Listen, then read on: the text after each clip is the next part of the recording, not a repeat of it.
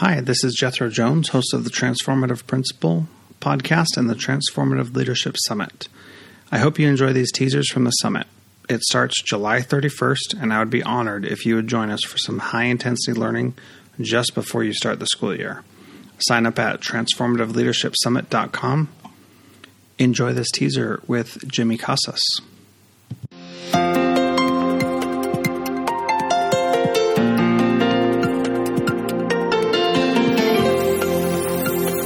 Because you want to give that candidate, this is what I say. I think a lot of times when we do interviews, we try to come up with questions or a structure.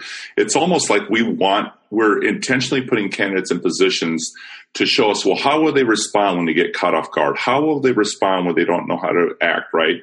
I actually think about it the other way. It's about setting them up for success. So let's give them as much information as possible because I want to see their best. I'm not trying to catch them or trick them. I'm going to say, hey, just so you know, when you come and interview next week, here's where I want you to park. Here's what it's going to look like. Here's who's going to greet you at the door.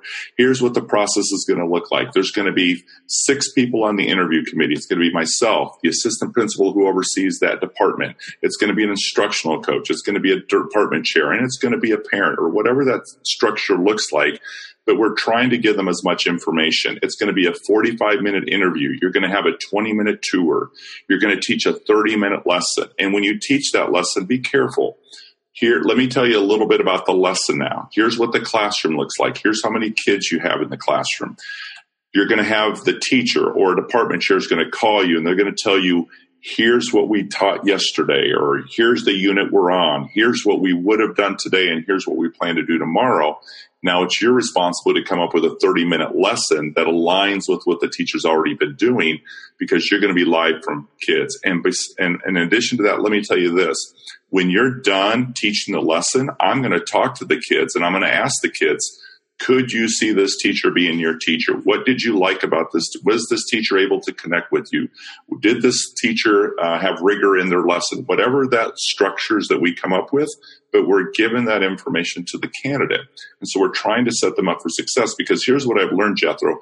If even with all that information, if a teacher comes in and is not be able to provide or conduct a lesson to that level or that standard you've set, even after you've given them all that information, it gives you more information to say, you know what, I'm not sure this candidate's quite ready yet, right? Because you've actually given them all this and yet they still weren't able to produce at the level that you were hoping or the standard that you hoped. And so that helps again. And so because we also know this, there are candidates who come in and in an interview will kill the interview, but you put them in front of kids and they struggle.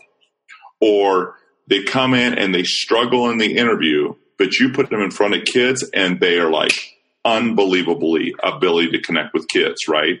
And so that's what I like. And I look for teachers who can connect with kids. And the reason for that, Jethro, is because I know that if I can find a teacher who has the right core, the right heart, the ability to connect with kids and cultivate those relationships, I can teach them the instructional strategies. I can teach them and help them become better teachers in terms of their teaching practices, their pedagogy, et cetera. But I can't change their heart, right?